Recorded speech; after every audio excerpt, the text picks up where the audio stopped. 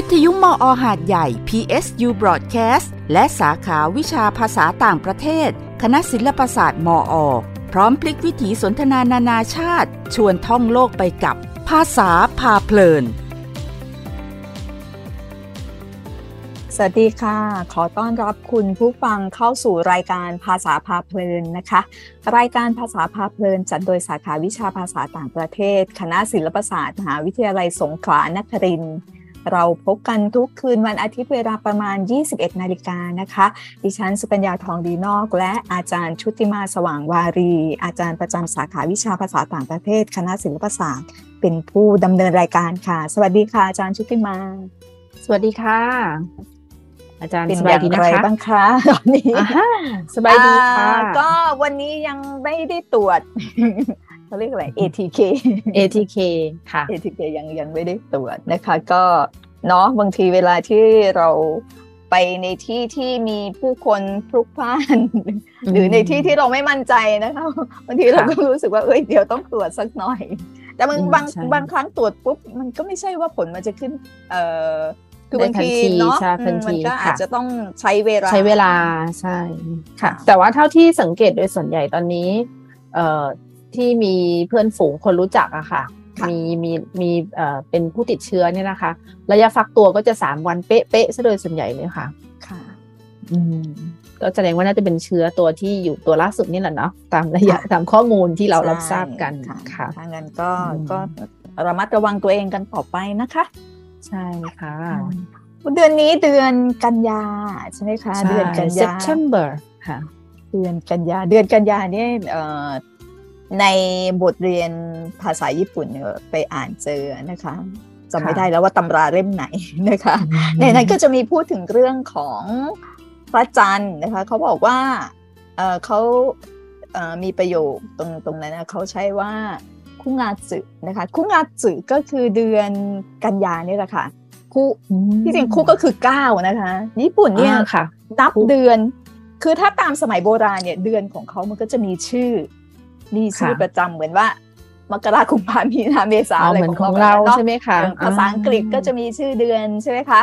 ของญี่ปุ่นเมื่อก่อนมีชื่อเดือนนะคะแต่ว่าเพิ่งจะไม่เดี๋ยวต้องกลับไปดูข้อมูลที่ชัดเจนอีกทีหนึ่งนะคะแต่ว่าในปัจจุบันเนี้ยเขาเรียกเป็นตัวเลขนะคะอย่างสมมติว่าถ้าเป็นเดือนมกราก็จะเป็นเดือน1นะคะอิจิงาสึนะคะก็ไล่มาเรื่อยๆเนาะเดือน2เดือน3เดือน4พอเดือนกันยานะคะเขาก็เรียกว่าคุงาสึนะคะคุหมายถึง9คุที่จริงเลข9นี่จะออกเสียงว่าคุหรือออกเสียงว่าคิวนะคะก็ได้คิวแต่ว่าคำว่าคุอะค่ะมันไปพ้องเสียงกับคำที่มีความหมายไม่ค่อยดีอะค่ะมันก็จะเป็นความหมายทางด้านลบนะคะบางครั้งเนี่ยเขาก็เลยใช้ว่าคิวนะคะแต่บางอย่างนะคะบางอย่างที่เรียกกันมาตั้งนานแล้วก็เรียกตามแบบนั้นนะคะเดือนกันยาก็จะเป็นคุงาสึไม่ออกเสียงว่าคิวงาสึนะคะแต่อย่างสมมติว่าถ้าอย่างเป็นหมายเลขโทรศัพท์นะคะหมายเลขโทรศัพท์เนี่ยอย่างคนที่เขาเชื่อถือเรื่องโชคเรื่องอะไรนะคะบางทีก็จะเรียกคนที่ให้ความสำคัญกับเรื่องของตัวเลขมงคลอะไรแบบนี้ใช่ไหมคะก็จะไม่ออกเสียงว่าคุค่ะก็จะไม่ออกเสียงว่าคุแต่ออกเสียงว่าคิวนะคะออกเสียงว่าคิวแทนนะคะแต่ว่าถ้าเป็นเดือนกันยาเนี่ยก็ยังเรียกว่าคุงาสึอยู่นะคะทีนี้ในหนังสือเรียนเล่มนั้นนะคะก็บอกว่าคุงาสึนะคะคุงาสึนี่สึกินะคะสึกิหมายถึงพระจันทร์นะคะออกเสียงว่าสึกินะคะสึกิが一番綺麗ですนะคะก็บอกว่าเดือนกันยาเนี่ยพระจันทร์สวยที่สุดนะคะว่ากันว่าแบบนั้นคืออันนี้คือว่าคือตัวเองเนี่ยไทยแท้นะคะบางทีก็ไม่ค่อยได้ทราบเรื่องประเพณีหรือว่าวัฒนธรรมที่เรารับมาจากจีนหรืออะไรแบบนี้เท่าไหร่นะคะก็จะไม่ค่อยได้รู้ว่าเดือนไหนเขาจะมีเทศกาลอะไรหรืองานอะไรที่ตามประเพณีมาแต่โบราณนะคะแต่ว่าพอมีเพื่อนที่มีเชื้อสายจีนนะคะก็ เราก็จะได้รู้ว่าตอนนี้เขาซื้อขนมไหว้พระจันทร์กันแล้วนะเดี๋ยวเขาจะต้องเตรียมตัวไหว้พระจันทร์อะไรกันแบบนั้นนะคะทีนี้พอกลับมาดูของญี่ปุ่นเนาะญี่ปุ่นเขาก็จะมีเขาเรียกว่าสึกิมินะคะสึกิมิสึกิเมื่อกี้บอกว่าแปลว่าพระจันทร์นะคะหมายถึงพระจันทร์มิก็คือแปลว่าดูนะคะมาจากมิมัสนะคะมีดูมิมัสคือหมายถึงดูอย่างถ้าสมมติว่าเราไปชมนะคะชมดอกไม้ชมซากุระเขาก็เรียกว่าฮานามิ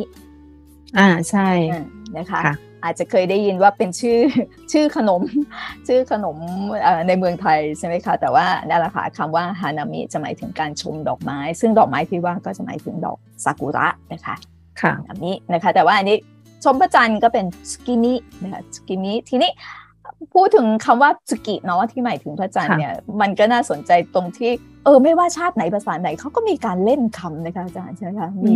มีเล่นคำที่แบบว่าพ้องเสียงคำที่มีความหมายใกล้เคียงกันโดยเฉพาะอย่างยิ่งคนโบราณเนาะเขาจะเจ้าบทเจ้ากลอนใช่ค่ะที่อย่างพระจันทร์นี่ออกเสียงว่าสกินะคะสกินะคะลิ้นบ้านแล้วก็กลายมาเป็นเรื่องการออกเสียงภาษาญี่ปุ่นนะคะลิ้นจะอยู่ที่ปุ่มมือนะคะมันเหมือนมีอะไรกั้นอยู่เนาะพอลิ้นอยู่ที่หลังฟันบนด้านหน้าค่ะเอาไปแตะไว้แล้วก็สกินะคะออกเสียงแบบนี้อย่างนี้มันจะมีคำว่าชอบคำว่ารักนะคะมีคำว่าชอบมีคำว่ารักอยู่คำหนึ่งมันจะออกเสียงว่าสกินะคะสกิอันนี้เสียงคล้ายๆ S หรือว่าสอเสือซอโซ่ของเราปกติเสียงแบบไม่มีอะไรมากั้นมันอยู่เนาะออกเสียงแบบสกินะคะทีนี้จะแปลว่าชอบก็ได้แปลว่ารักก็ได้คืออย่างคนญี่ปุ่นเนี่ยบางทีก็เคยคุยกันอยู่ว่าคนญี่ปุ่นเนี่ยเขาชอบพูดอะไรอ้อมๆเนาะจะไม่ค่อยพูดอะไรที่แบบว่าตรงตัวนะคะบางคำเขาก็ใช้แบบอ้อมมากอย่างสมมติว่าเขาบอกว่าถ้าจะพูดแค่ว่าฉันชอบเธอก็จะเป็นวัตชิวานาโตโนโกโตะสกิเดสฉันชอบเรื่องราวที่เป็นของเธอแปลว่าชอบแปลว่าชอบเธอแต่ถ้าใช้ว่าสกินะคะถ้าอยู่ดีๆมีค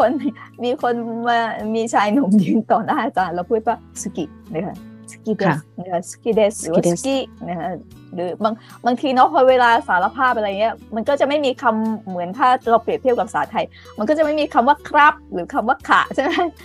ใช่ค่ะ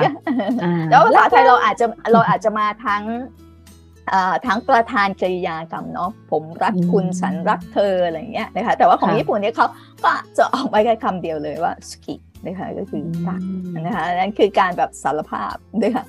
สกินะคะทีนี้เสียงมันใกล้เคียงกันนะคะแม้ว่าจะเป็นคนละเสียงก็ตามทีเนาะสกิกับสกินะคะแต่ว่าคนโบราณเขาก็มีวิธีสารภาพรักคือรักใครชอบใครก็ชวนไปชมจันทร์เขาว่าแบบนั้นอันนี้อาจารย์ที่สอนสมัยเป็นนักศึกษาอยู่นะคะอาจารย์เล่ามาแบบนี้อันนี้ก็เลยเอามาเล่าต่อนะคะไม่รู้ว่าสมัยนี้เขายังชวนกันไปชมดูดวงจันทร์กันอยู่หรือเปล่าเพราะว่าสมัยนี้มันมีการบอกรักมันสามารถบอกผ่านอะไรคะทำได้หลากหลายแบบมากใช่ค่ะหลายช่องทางในการบอกถ้าไม่พูดต่อหน้าก็อาจจะส่งข้อความไปหรืออะไรไปใช่ไหมคะแล้วบางคนเดี๋ยวนี้เราเห็นเลยนะบอกรักด้วยกันบอกเบอร์พร้อมเพย์ใช่ขอไลน์ใช่ไหมคะขอไลน์ขออะไรไม่รู้เพราะว่าเดี๋ยวนี้แบบว่ามันมีเยอะมากไม่รู้ว่าเขาใช้ช่องทางไหนกันบ้างนะคะแต่ก็สามารถบอกได้หลากหลายนะคะว่าจะพูดถึงสกิมินะคะกลายไปถึงสกิชอบนะคะแต่เดี๋ยวกลับมาที่สกิมินะคะหรือว่าจะเรียกว่าเทศกาลไหว้พระจันทร์ได้หรือเปล่าก็น่าจะได้นะคะเพราะว่าญี่ปุ่นเองก็จะรับวัฒนธรรมการไหว้พระจันทร์หรือว่าชมจันทร์เนี่ยมาจากจีนอยู่แล้วเนาะวัฒนธรรมหลายๆอย่างก็รับมาจากจีนพูดไปพูดมาก็จะชอบออกนอกเรื่องเพราะว่าพอพูดถึงคำว่ารับวัฒนธรรมมาจากจีนนี่ไปอ่านนิยายเรื่องหนึ่งมาเป็นนิยายที่เกี่ยวกับขนมหวานนะคะขนมหวานของญี่ปุ่นเดี๋ยววันหลังเอามาเล่าให้ฟังนะคะแล้วปรากฏว่าในนิยายเรื่องนั้นนะคะพอพูดถึงเรื่องของการรับวัฒนธรรมมาจากญี่ปุ่นเขาก็จะพูดถึงเรื่องขนมเหมือนกันค่ะว่าขนมญี่ปุ่นเองก็มีหลายอย่างรับมาจากจีนนะคะญี่ปุ่นรับมาจากจีนเพราะฉะนั้นก็เรื่องนั้นก็น่าสนใจเดี๋ยววันหลังเอามาเล่านะคะตอนนี้เดี๋ยวมาที่พระจันทร์ก่อนเดี๋ยวไปจบเรื่องพระจันทร์สักทีนะคะก็เข้ามาในสมัยเฮอันนะคะเข้ามาญี่ปุ่นในสมัยเฮอันก็ถ้าเป็นคริสต คริสตศักราชก็น่าจะอยู่ราวช่วงปี794ถึง1185นะคะถ้าเทียบเป็นพุทธเนาะถ้าเทียบเป็นพุทธศักราชก็ปี1337นะคะถึง1728ก็เข้ามานานนะคะเข้ามาเป็นพันปีเลยนะคะถ้าดูตามนี้นะคะอันนั้นคือสมัยเฮอันที่จริงเนี่ยตัวเองเป็นคนที่ชอบสมัยเฮอันมากเพราะว่ามันเป็นสมัยที่มีความรุ่งเรืองทั้งทางด้านวรรณคดีทางด้านวัฒนธรรมอะไรหลายอย่างเลยนะคะสมัยนั้นแล้วชุดก็สวยงามมากถ้าเราดูละคร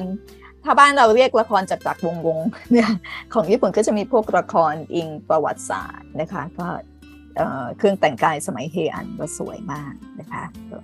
วันหลังเดี๋ยวมาพูดนะคะวันหลังเดี๋ยวมาเล่ากันต่อนะคะคราวนี้นะคะว่าซึกิมินะคะก็จะเกิดในช่วงกลางฤดูใบไม้ร่วงนะคะเดื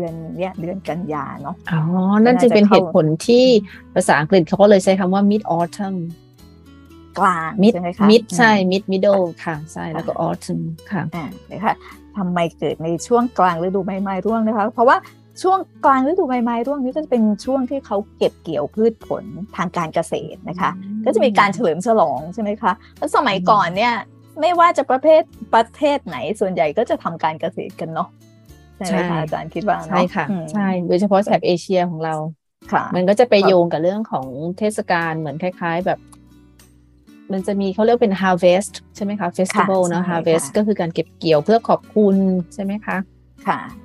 นี่ทีนี้เขาก็บอกว่าปกติเนี่ยก็จะมีการเฉลิมฉลองการเก็บเกี่ยวพืชผลทางการเกษตรเนี่ยก็จะมีในคืนวันเพ็ญเดือน8ตาม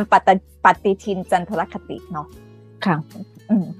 มันก็จะแตกต่างกับปฏิทินปัจจุบันใช่ไหมคะอันนี้เขาบอกว่าเนี่ยจะเป็นวันเพ็ญเดือน8นะคะแล้วก็ในแต่ละปีมันคือถ้าตามปฏิทินสากลในแต่ละปีวันมันจะไม่ตรงกันนะคะอย่างปีนี้เนี่ยไม่ได้ไปเปิดปฏิทินดูว่าวันไหว้พระจันทร์เหรอคะตรงกับวันที่เท่าไหร่ของญี่ปุ่นจะเป็นวันที่10กันของจีนของไทยวันที่เท่าไหร่คะ10กันยายนค่ะ10กันยายนใช่ไหมใช่ตรงกับวันเสาร์ค่ะเพราะว่าของญี่ปุ่นเนี่ยมันจะมีบางปีเหมือนกันนะที่ไปถึงเดือนตุลาก็มีนะคะก็อาจจะนับแตกต่างกันไปบ้างหรือเปล่าไม่แน่ใจนะคะค่ะทีนี้เขาบอกว่าที่ญี่ปุ่นเนี่ยเรียกว่าเทศกาลชมจันทร์เพราะว่าพระจันทร์ในช่วงกลางเดือนใบไม้ร่วงเนี่ยสวยงามมากนะคะเมื่อกี้พูดไปแล้วเนาะตอนต้นรายการนะคะเพราะว่าที่สวยงามมากเนี่ยอาจจะเป็นเพราะว่าต้นฤดูใบไม้ร่วงนะคะจะมีพายุใต้ฝุ่นหรือฝนตกอย่างต่อเนื่องนะคะจริงๆแล้วก็คือใช่พายุใต้ฝุ่นญี่ปุ่นเรียกไทฟูนะคะก็จะมีเยอะมากอะช่วงเดือนกันยาเดือนตุลาอะไรแบบนั้นนะคะจะมีประกาศเตือนอยู่บ่อยๆโดยเฉพาะอย่างยิ่งเมืองที่ตัวเองอยู่เนาะฟุกุโอกะค่ะอยู่ทางตอนใต้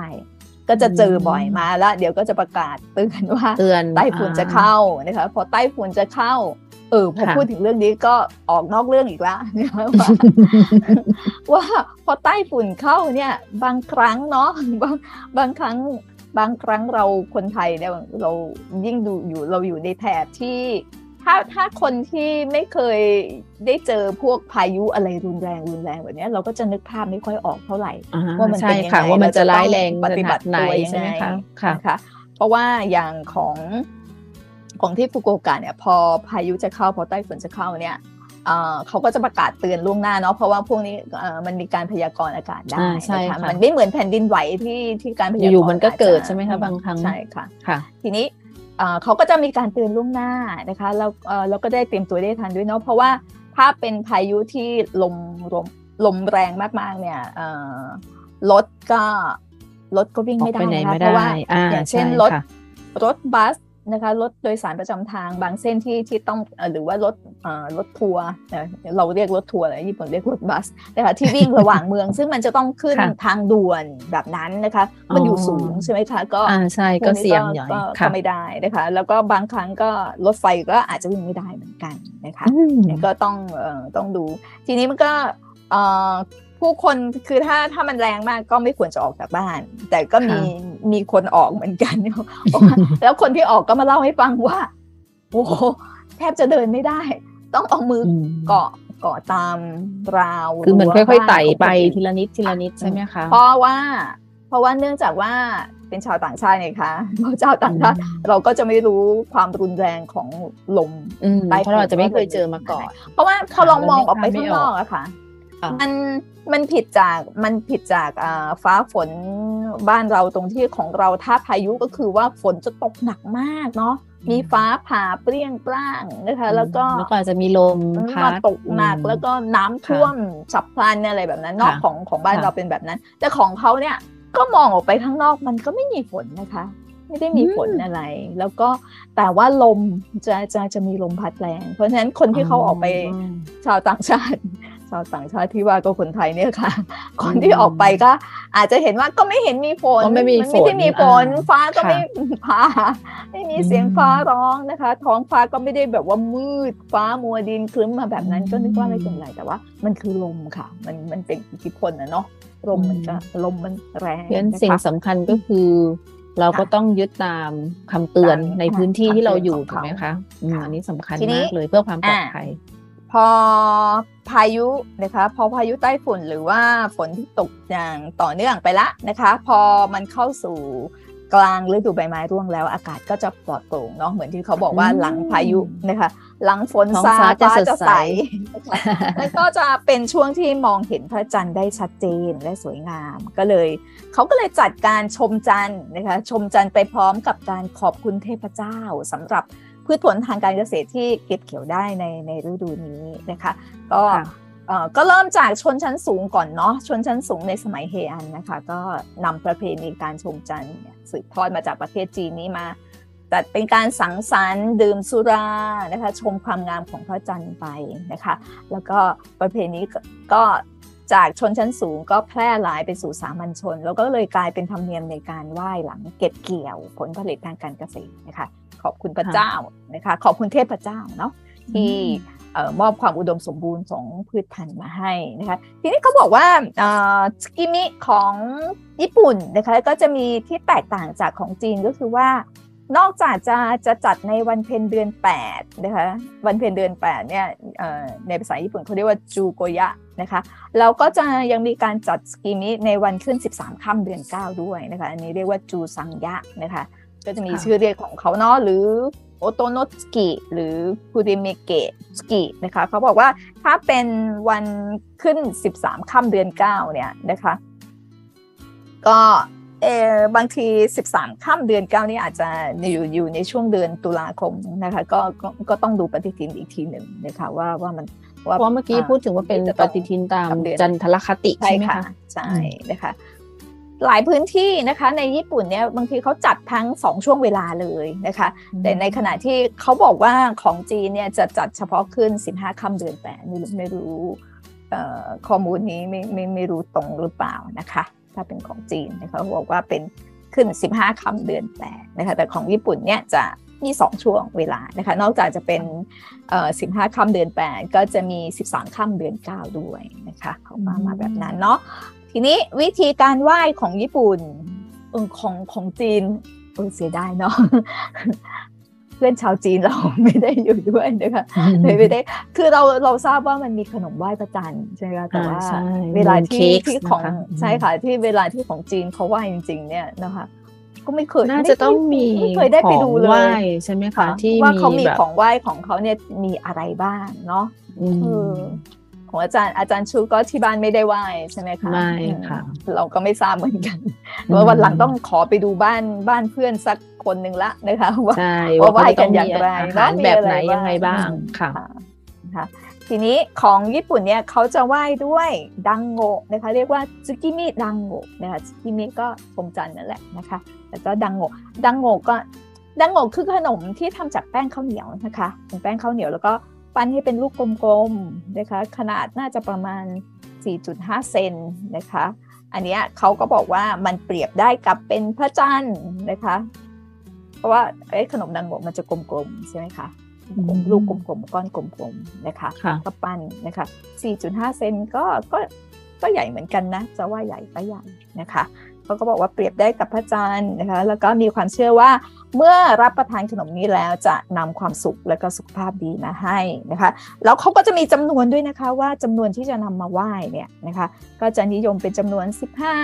13 12หรือ5ลูกนะคะแล้วเขาก็จะจัดเรียงเป็นชั้นๆนะคะถ้าสมมติว่าใช้ทั้งหมด15ลูกก็จะมี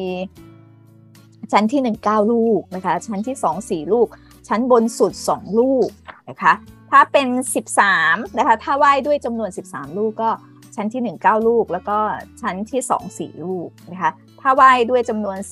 12ลูกนะคะชั้นที่1ก็จะเรียงเป็น9ลูกนะคะชั้นที่2 3ลูกนะคะแต่ถ้าไหว้จำนวนน้อยหน่อยนะคะถ้าจะไหว้แค่5ลูกนะคะอาจจะหาไม่ได้นะคะหรือว่าพื้นที่จำกัดนะคะจัดเล็กๆหน่อยนะคะไหว้5ลูกก็จะเป็นชั้นที่1 4ลูกแล้วก็ชั้นที่2 1ลูกน่าจะจัดเรียงมาแล้วมันมีความสวยงามมั้งคะนะคะคิดว่าเนาะตรงนี้นะคะแล้วก็จะมีการนำหญ้านะคะเป็นหญ้าชนิดหนึ่งนะคะของญี่ปุ่นเรียกว่าซูซูกินะคะหญ้าซูซูกินะคะก็จะเอามาประดับตกแต่งด้วยนะคะคือลักษณะของหญ้านั้นนะคะมันจะคล้ายกับรวงข้าวนะคะมองไปเลยคล้ายๆกับรวงข้าวอะค่ะมีความคล้ายรวงข้าวนะคะก็เชื่อว่าเป็นที่สิงสถิตของเทพเจ้าที่ช่วยปกปักรักษาผลผลิตทางการเกษตรนะคะแล้วก็ช่วยปกป้องดูแลลูกหลานในครอบครัวนะคะแล้วก็ขับไล่สิ่งชั่วร้ายออกไปนะคะแล้วก็อาจจะต้องมีผักหรือผลไม้ที่เก็บเกี่ยวได้ในฤดูใบไม้ร่วงนะคะเช่นซาโตอิโมะนะคะซาโตอิโมะเนี่ยมันจะคล้ายกับเผือกนะคะคล้ายกับเผือกแต่ว่าหัวจะเล็กกว่าเผือกไม่หัวคือลักษณะจะไม่ได้เป็นหัวใหญ่ๆเหมือนเผือกนะคะจะเล็กๆหน่อยนะคะหัวเล็กๆนะคะซาโตอิโมะอร่อยคือนึกถึงอาหารที่ทำจากซาโตอิโมะนะคะแล้วก็ถ้าจัดในวันขึ้น13ค่ำนะคะก็จะไหว้ด้วยคุริแปลว่าเกาลัดค่ะคุริก็คือเกาลัดนะคะคุริหรือเอดามะเมะนะคะเอดามะเมะคือถั่วแระญี่ปุ่นนะคะอันนี้ก็สีเขียวๆอร่อยเนาะค่ะ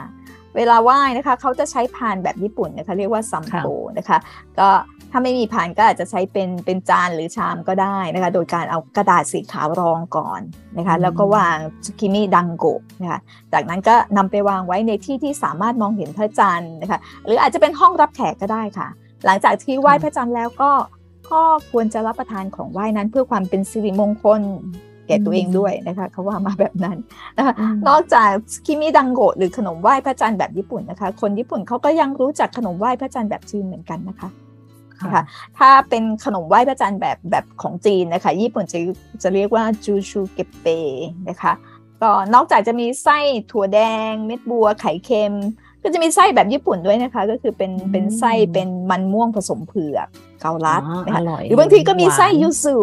นะคะถ้าเป็นสมัยใหม่ใช่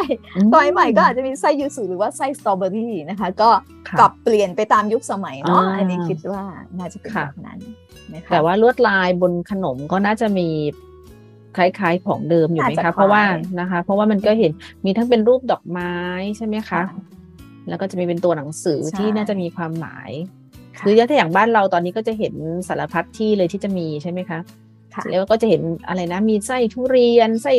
ไข่ไส้เม็ดบัวไส้งงยิงซึ่งแต่ละอันก็น่าจะปรับไปตามความชอบของผู้คนในแต่ละยุคแต่ละสมัยนะคะค่ะแต่ก็ต้องระมัดระวังนะคะ